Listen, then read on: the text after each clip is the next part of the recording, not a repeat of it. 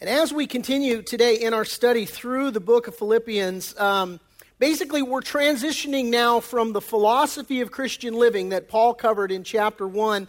Now today in chapter 2, we're going to look at the pattern for Christian living.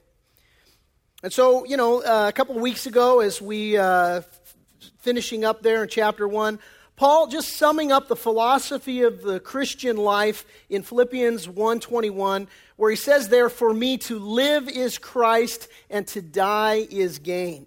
And, Jesus gave us a perfect picture of what that looks like in Matthew's gospel. We'll put it up on the screen for you. He was given a parable about a guy who found hidden treasure. Here's what he said. He said, "Again, the kingdom of heaven is like treasure hidden in a field, which a man found and hid. For joy over it, he goes and sells all that he has, and he buys that field." And really, that's just the picture of the philosophy of the Christian life, that we've discovered the hidden treasure of Jesus Christ, and nothing compares. Nothing else matters, and we have an understanding of on what I like to call the matter meter, what rates on the matter meter and what doesn't.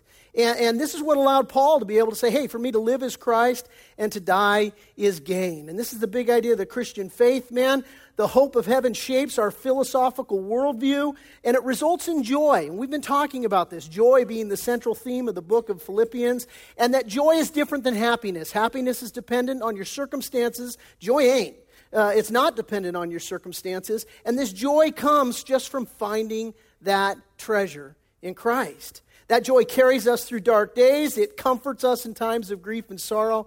And it's a joyful hope that gives us confidence to trust Jesus no matter what. And if you ever doubted that, man, yesterday I had the privilege of attending a 3-hour funeral service. I've never been to a funeral service. 20 years of ministry, I have never been to a 3-hour funeral service.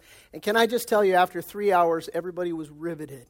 And the reason they were riveted was because the funeral service for a man of God, Pastor Brent Yim, who went home to be with the Lord last week, his funeral service yesterday at the conference center, and he was a man who lived his life in the joy of the Lord.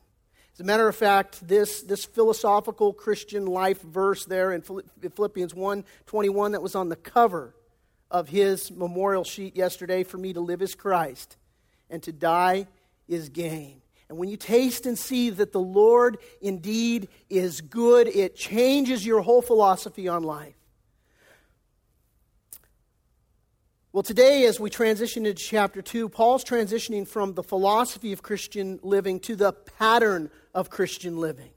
It's the fundamental issue of, hey, okay, that's what the hope is, but here's the pattern for how you get there. This is the pattern of that we're to follow. This is what we're to look to.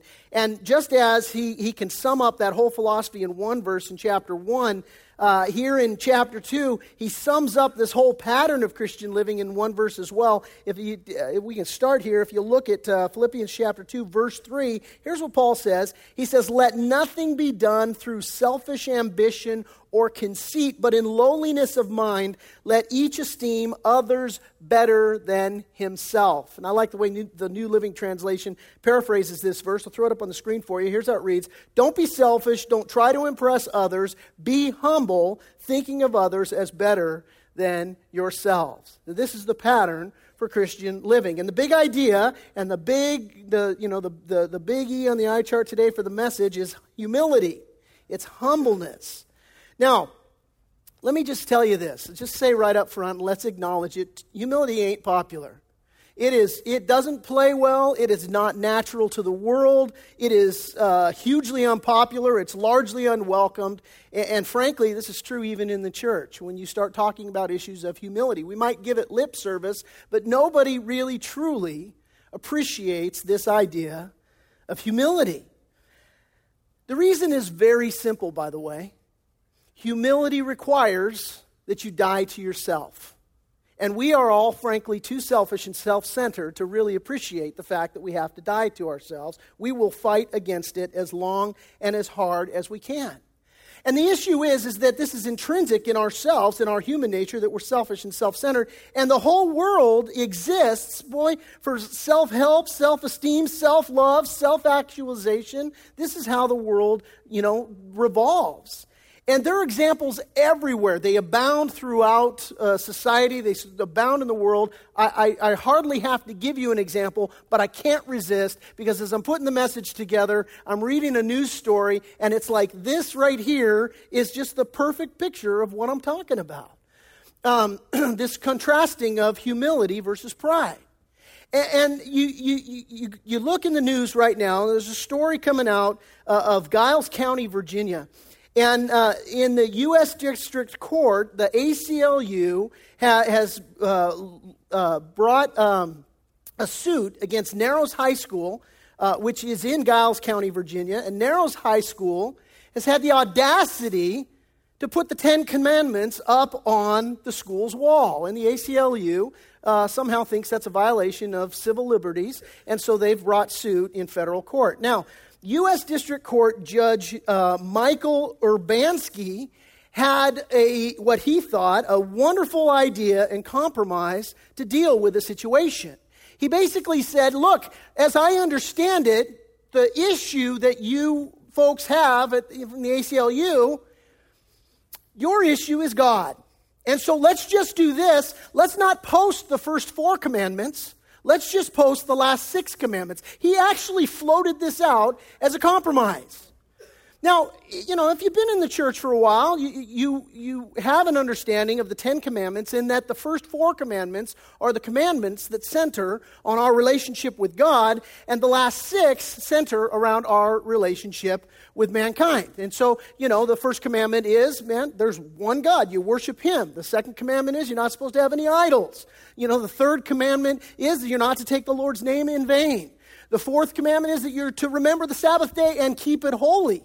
And so these 4 commandments, this judge says, well, let's just omit those, because then really, we want these kids, practically speaking, to be exhorted to a morality, and the last 6 really do that. The 5th commandment, honor your father and your mother. The 6th commandment, don't murder. 7th commandment, don't commit adultery. You know how you remember that one, by the way?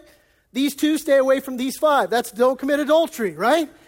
And and so, the 8th commandment is like, don't steal.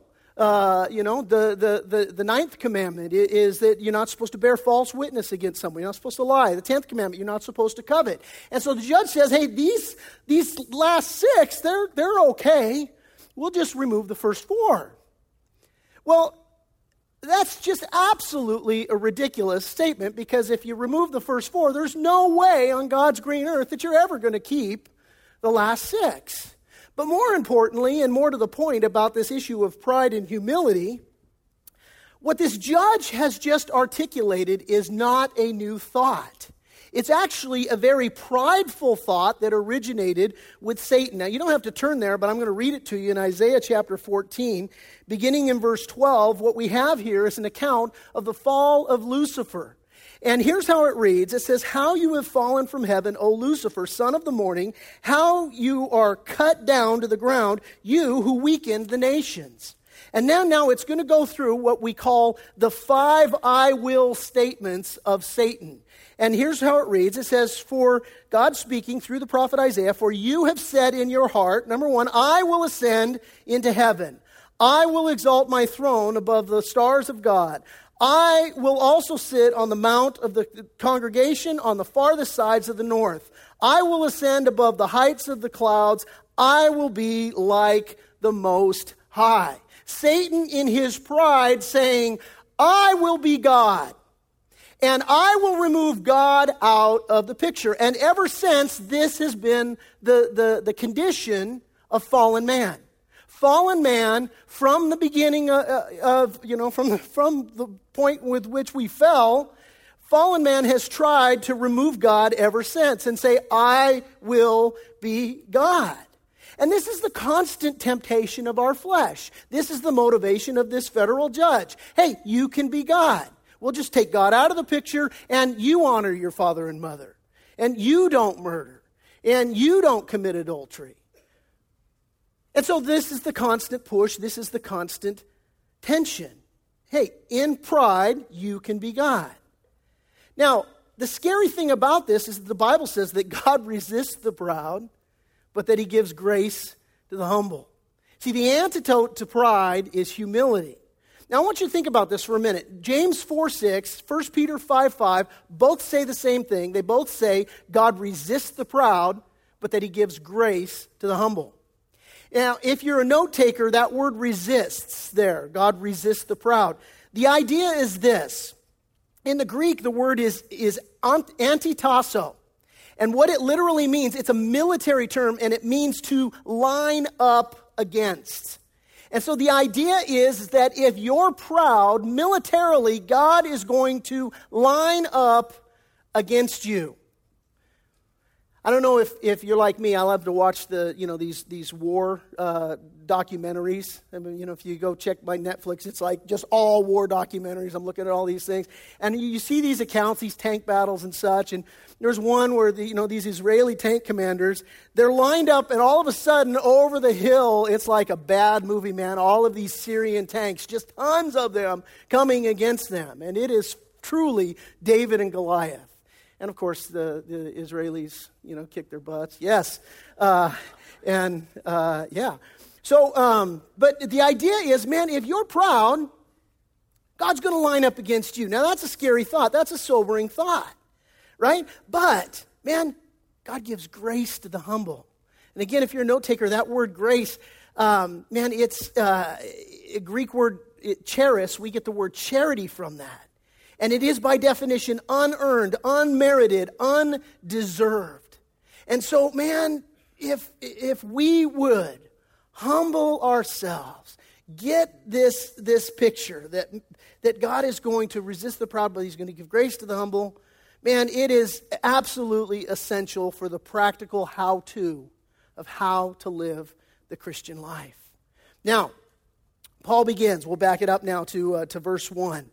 And he says, therefore, in verse 1, therefore, if there is any consolation in Christ, if any comfort of love, if any fellowship of the Spirit, if any affection and mercy, he says, verse 2, fulfill my joy by being like-minded, having the same love, being of one accord, of one mind. Now, Paul uses the word if here, but he's using it in a rhetorical sense.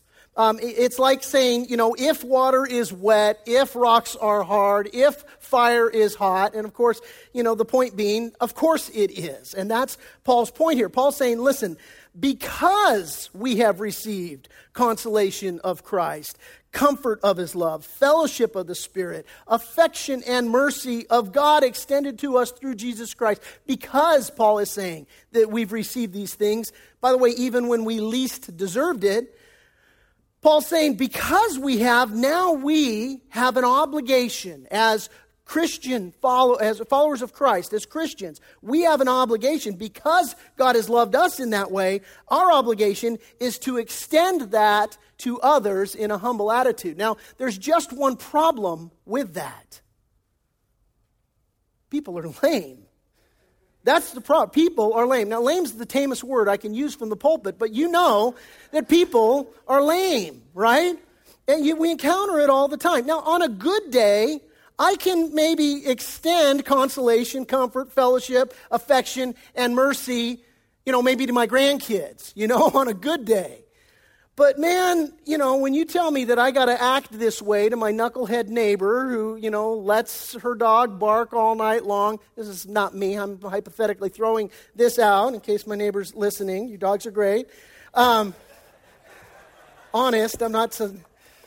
but, if I've got to extend this to my boss who drives me crazy, or if I got to extend this to that coworker that just makes me just lose it, or, to that, PTA Nazi that I work with, or whatever the case is, right? If I have to extend, this obligation to love others, then it becomes a little bit more tricky, right? This last Friday, I prepare the messages for my Sunday message. I prepare Friday and Saturday. Basically, throughout the week, I'm reading the text, just sort of soaking in it. And then Friday and Saturday, I put the message together. So usually, phone's off, don't call, don't write. I'm in the office. And so I'm in the office, I'm working on it. Well, it dawns on me that today is Mother's Day. And I'm like, well, I haven't gotten Brenda anything. And so, just a little insight into my wife, Mother's Day is like the biggest deal for her. Bigger than her birthday, bigger than Christmas, I learned that the hard way. But it's important to her, right? I've been married 27 years for a reason, so I'm like, okay, I got to go get her something for Mother's Day. And a guy says, well, she ain't your mom. Well, she's the mom of my kids. I'm going to get her something. So I go out on Friday, and I'm in a hurry because, man, I got work to do. I left my office to come do this. I got to go back to work. So I know you say it like it's something new, Pastor Ted. I'm always in a hurry, but I'm really in a hurry this time. So I go in there and I'm looking for the thing. Well, they don't have it out on the floor. The guy's got to go in the back. And he's got to get it. And I'm like, come on, man. And he brings it out. Very helpful. So I get to the checkout stand, and I'm there at the checkout aisle, and doggone it, wouldn't you know, the guy in front of me, he's filling out a credit card application. And this gal is just going on it. Well, and this is a perk, and you can go to this website, and you can enter in this code. And I'm like, who cares about the stupid code? Let's go. I got a message on humility to put together. Come on. It gets worse. So I'm there, and she takes forever, and then she says to me, after she finally finishes with him, oh, I'm sorry, I need to go on my break now. I'm like, God, are you punking me right now? What is it? I didn't even have that thought. I'm just like, do you know how long I've been standing here? I'm just like, completely blowing it. And, we'll get somebody else to help you. And the Lord immediately speaking to me saying, there's a little handy illustration for you, Pastor Ted, about humility. Not. People are lame, man, and we're called to exercise humility, and it's not easy, right? I mean, you guys know it's not easy. So Paul's going to give us, he's going to go on now, he's going to give us keys in 3 areas to focus on so that we can, practically manifest humility. So we're going to look at, if you're note taker, we're going to look at our mind, our motives, and our master. These are the 3 keys that Paul gives to us here in our text. Verse 3, Paul says this. He says, let nothing be done through selfish ambition or conceit, but in lowliness of mind, in humility, let each esteem others better than himself. Let each of you look out not only for his own interests, but also for the interests of others. Let this mind be in you, which was also in Christ Jesus, who, being in the form of God, did not consider it robbery to be equal with God, but made himself of no reputation, taking the form of a bondservant and coming in the likeness of men. Paul says, let nothing be done through selfish ambition or conceit. Now, can I just shorthand this? Can we all just stipulate to the fact that we are selfish and self-centered? Can we just agree to that? So, I don't need to belabor the point, right? You moms who stood up, you don't have to teach your kids. No, say after me, say mine. Say mine. No, here's what you do. Now, you push him down like this, and you take the toy like this, and now you say mine. Now here, you do it. You try, right? You did not have to do that with your kids, right? So we can just stipulate to the fact that we are selfish and self-centered. We are, right? And so we're profoundly selfish, and that's how our brains are wired from birth. By the way, it just occurs to me, and I got to share because it's funny. Micah, Pastor Cody's wife, she posts about her kids. She's like, they're playing with imaginary keys, and the one takes the imaginary keys from the other, and the other's now melting down. And so Micah, being a smart mom, says, well, here, you can have my imaginary keys. Problem solved, right? So our brains are wired in such a way that, man, we're selfish and self-centered. It's the way we come out of the womb. And because our brains are wired that way, Paul starts off with the key for, listen, if you're going to be humble, you have to understand that the natural inclination of your mind is nowhere near humility. It's not in the same zip code. It's not in the same state. It's not in the same country. It's not in the same hemisphere. The natural inclination of your mind is selfishness, self-centeredness, and so you have to change your mind if you're going to be humble. And so he starts off with, hey, be humble, be lowly of mind. Now, the human mind is a fascinating thing. Absolutely fascinating. I just finished reading a book. It's called The Power of Habit. It was written by a guy by the name of Charles Duhigg. It's put out by Random House. They just issued it last month. Great book. And the basic premise of this book, it's a study on how human habit patterns are formed. And basically, the book details that foundational to our daily habits is a process by which your brain converts sequences of actions into set routines. And the process is controlled by a thing called the basal ganglia. Now, the basal ganglia is this thing, it's about the size of a golf ball, and it sits right in the center of your skull, right in the center of your brain. Now, here's what the basal ganglia does. It takes information and it packages it all together so that this thing that once required a lot of thought and effort now becomes something that you can do mindlessly, right? The scientists call this action chunking. Now, back in the day, we called chunking something else, but the scientists call this thing chunking. Now, here's how this works. So using an illustration. Let's say you're driving your car. And you ever taught a teenager to drive? That's a treat, right? And so when you're first learning how to drive, there's a lot of coordination involved there. Now, take the action of backing your car out of the driveway. You have to figure out putting it in gear, keeping your foot on the gas, driving in your mirrors, steering in reverse order. If you're driving a stick shift, you get to add all that fun to it as well. And when you're first starting, this requires a lot of thought and effort, right? And if you had electronic sensors hooked up to your brain, it would show that your brain is, just high level of activity as you're learning these things. Well, then what happens is your basal ganglia, over time, takes all this information and it chunks it so that pretty soon, when you do this activity, it's a habit. And now, when that has happened, they, were to put these sensors on your head, what they would find is that your brain activity, where it was once way up here, it's now barely registering. And you know how this works. You ever driven to work, you're halfway there, and you're like, I just don't remember the last 10 miles of driving, right? That's because your basal ganglia has chunked all that together. When you back out of your driveway, you don't think about it. You do it, you go, and this is because everything has chunked together. Well, God has designed our brains this way. The reason is because, we need to learn, to grow, to advance in life. Imagine if every skill that you learned for the rest of your life, you had to approach it the same way that when you first did it. It would complicate things quite a bit, right? And so you want to get to the place where your brain doesn't have to work as hard, where you can form these habits. That's all good. Here's the bad part. The bad part is that once sin entered the picture, we have that same process, the same way our brain works, but now what we do is we chunk sinful behaviors, right? And this chunking, what these it sounds weird using that name, but that's it. That's what they call it. And so this chunking or this packaging together of these things, there's a what they call a cue or a trigger, and then there's a routine, and then there's a reward. So a cue or a trigger, we'll call it a cue. A cue, a routine, and a reward, right?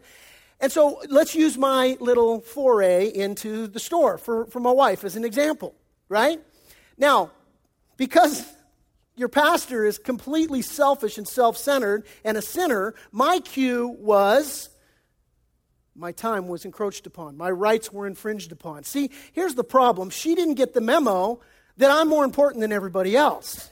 That's the basic problem. And so that was my cue. My cue was, obviously, you don't know that I'm more important than everybody else here in the store.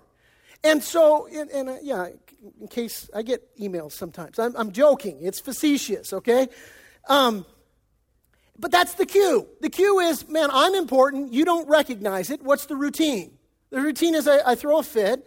The reward is, I got my way. See? And this is what happens to us in our brains every single day. And you guys have all sorts of cues that happen. You know, when, oh, she's going to say it. I know she's going to say it. She said it, you know, and you go off, or you're just looking for the, you know. And so the thing is that we have to recognize, man, if I'm going to change the habit, I got to change the way I think. I have to change the way I think. And this is not scientific, although it is. This is biblical. This is what Paul is saying. He's saying it's very clear. Man, by nature, as selfish people, we have sinful actions, and if we're not in the Spirit, man, I'm just naturally going to follow these things habitually. So I have to consciously think about it. I can't follow my instincts. Man, Paul says that's sin. And so my first line of defense is, man, I got to take control of my mind. Now, taking control of your mind, you have to tell your brain what to think. It just doesn't happen naturally. And here's what Paul says in verse 2. We just read through verse 2, verse 3, verse 5. Verse 2, he says, we're to concentrate on being like-minded, right? You have to focus on it. Verse 3, he says that we must purpose to think more highly of others than we do of ourselves. And then in verse 5, he says we need to let the mind of Christ be in us. And of course, the way that that's phrased, let the mind of Christ, means that we possibly could not let the mind of Christ be in us. So these are several things that we have to do. Man, I got to do this thing. Now, speaking to the Corinthians, Paul put it this way. We'll put it on the screen for you. He said, for though we walk in the flesh, we do not war according to the flesh. For the weapons of our warfare are not carnal, but mighty in God for pulling down strongholds, casting down arguments, and every high thing that acknowledges of God, bringing every thought into captivity to the obedience of Christ. And that's the get right there. We need to bring every thought into captivity to the obedience of Christ, because not every thought is godly, not every thought is good, and not every thought is led by God and by the Spirit of God. In fact, quite often, our thoughts are deceitful. They lie. The Bible says that Satan is the father of lies. And so we have this unholy trinity, Satan, the world system, our flesh, all conspiring against us to lie to us, and so we have to take every thought captive to the obedience of Christ. Now, no pun intended, but hold that thought, and notice the next area that Paul focuses on to achieve humility. The next area he goes into is our motives. We pick it up in verse 5. He says, let this mind be in you, which was also in Christ Jesus, who being in the form of God, did not consider it robbery to be equal with God, but made himself of no reputation, taking the form of a bondservant and coming in the likeness of men. Verse 8, he said, and being found in appearance as a man, he humbled himself and became obedient to the point of death, even the death of the cross. Now, the Bible tells us that this act is the demonstration of God's great love for us. Romans 5:8 tells us that God demonstrates his own love towards us in this, that while we are yet sinners, Christ died for us. Now, amazingly, Hebrews 12:2 tells us that Jesus did this with joy. I'll put it on the screen for you. Hebrews 12:2 reads this way, looking unto Jesus, the author and finisher of our faith, who for the joy that was set before him endured the cross, despising the shame, and has sat down at the right hand of the throne of God. Now, looking at the physiology of crucifixion, and I will spare you the details this morning, but if you've seen the Passion of the Christ, you've got a vivid picture. And we've been through this before. We've talked through this before as a congregation. And you know the absolute horrific suffering that Jesus went through on the cross. Absolutely horrible. In fact, we use the word excruciating, and it's a word that means out of the cross. It gets its definition. When we talk about excruciating pain, it's defined, its definition comes from the crucifixion. And so Jesus going through just the most horrible way to die that evil men could ever think of. And he did it with joy. And you look at that and you read that and you say, how is that possible? Motive. That's how it's possible. See, because it says that For the joy that was set before him, he endured the cross. What was the joy? It was redeeming fallen man. The joy was love for you and for me. You see, when we have motivation, the motivation helps us, proper motivation helps us in this. Let me use a very shallow and forgive me in proximity to talking about the crucifixion, but I'll use a very shallow example of this. If you're going to go on a diet, if you don't have any motivation, you're not going to be successful with the diet. My son got married last November. I wanted to look good in the pictures. I lost 30 pounds. I was motivated, right? Now, what happened since? Well, I need somebody else to get married. But I need some motivation. Now, what's the motivation? It's love. It's nothing shallow. It's nothing self-centered. It's love of others. And you moms, you understand this. You get this. I mean, you think about it here on Mother's Day. I just had this picture as I'm sort of contemplating these verses and I'm contemplating Jesus being motivated by love. I think of the love of a mom. I mean, your body goes through 9 months of hell. I mean, your kids put your body physically through. I mean, if anybody else did your body what your kids do to it, they'd be in jail. The ordeal leaves you with permanent scars sometimes. You go through insane sleep deprivation. Now, by the way, the UN looks at sleep deprivation as a form of torture, right? And so your kids, they don't care. They put you through sleep deprivation, You get puked on, you get peed on, you get pooped on. On top of it all, they make you cook and clean for them. Your kid, when he wakes up in the middle of the night, doesn't say, "Hey, Mom, I understand that you changed 47,000 diapers yesterday, and that you fed me, and that right after you put me into bed, after you give me the bath, that I pooped all over everything. You had to change the sheet, you had to change my clothes, you had to change my diaper, you had to take a shower yourself, all of these things. But if you wouldn't mind, if you get a chance, I'd like something." No, your kid's like, doesn't care. Feed me now, right? Now, what moms make you love your kid or take care of your kids? It's love. That's the motivation that causes you to go through all these things. And this is what Paul's saying here. He says, look, you have to let the mind of Christ be in you, but you also need to let the love of Christ be in you. You need to be motivated by love as Christ was motivated by love. He says, man, you let his mind be in you, let his motives be in you. And finally, if you look, he says, you need to let Jesus be your master.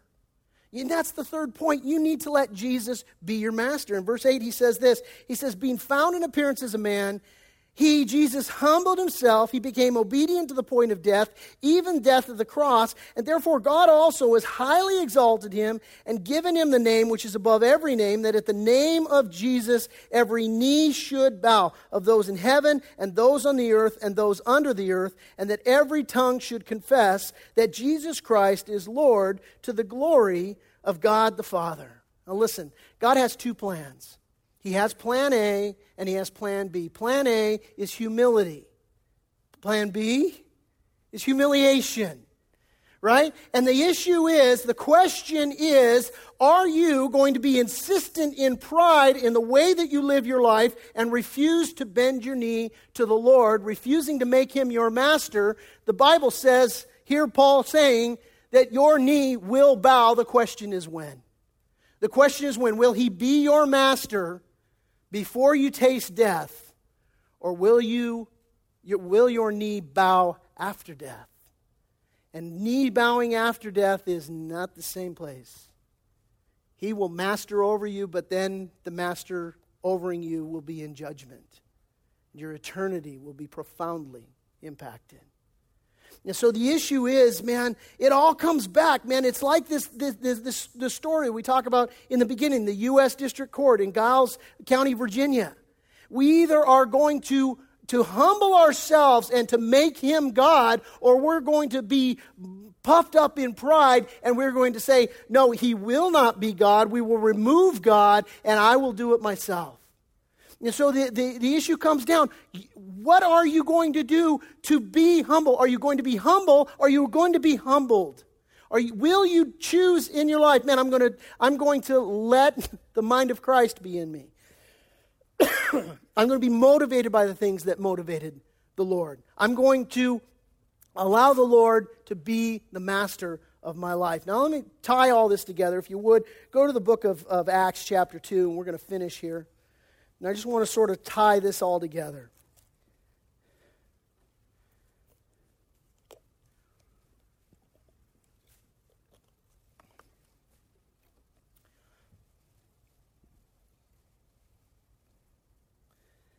And we'll pick it up in context. We're going to read verses 40 through 47.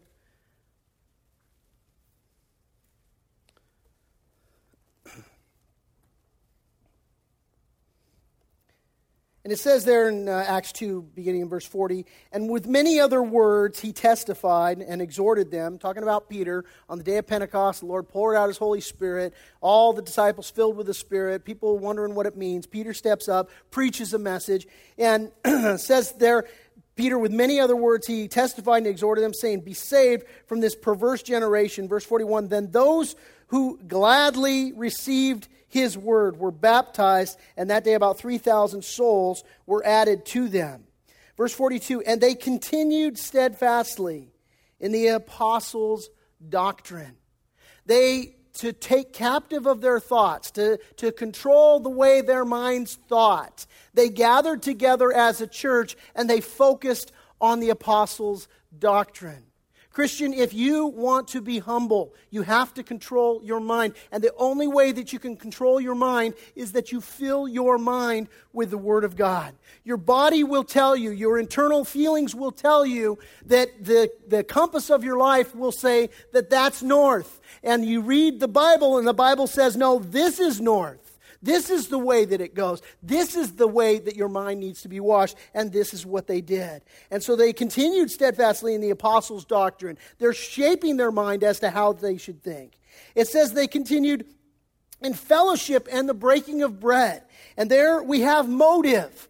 Guys, there's something that happens here with us in our lives when we gather together like this. And church is not about Sunday. It's about the whole week. It's about you letting people into your life. And it's about us actually doing life with one another in a real, profound way. And as you connect with people, as you gather together from house to house, as you let people in. And man, I just feel the Spirit of God pressing that on my heart. Man, that's a word for some of you here this morning. You got to let people in. Let them in. And as you let them in, what happens is this dynamic of love begins to transpire in your life. And it's that dynamic of love that's going to help you to be able to, I can humble myself. And I cannot be, this rock that's got it all together and I'm just going to sweep it all under the rug and I'll just deal with it. No, I can gather together with my brothers and sisters in Christ, and I can humble myself, and I can say, I'm really struggling, and I need to tell somebody, and I need some encouragement, I need some exhortation, I need some wisdom. And this, my friends, is where we get it. You have to be connected to one another, and this is what they were. They gathered together in that way. And the breaking of bread and in prayers, this is making the Lord Master. We are going to break bread here in just a minute. The bread symbolizing Jesus' body broken for us. The cup symbolizing his blood shed on the cross for the forgiveness of our sins. And this is us acknowledging on the first day of the week, you're God and I'm not. And so they gathering together as a church body, doing all of these things. The mind, the motive, the master, getting it all connected there. Verse 43, then fear came upon every soul. And many wonders and signs were done through the apostles. Now all who believed were together and had all things in common, and sold their possessions and goods, and divided them among all as anyone had need. And so continuing daily with one accord in the temple, and breaking bread from house to house, they ate their food with gladness and simplicity of heart, praising God and having favor with all the people. And the Lord added to the church daily those who were being saved. One final point, and then we'll pray and partake of communion and worship the Lord. If you're a note taker there in verse 46, towards the end of it, It says that they ate their food with gladness and simplicity of heart. You see that phrase, simplicity of heart? If you're a note taker, you might want to circle that. Nearby, you could write this.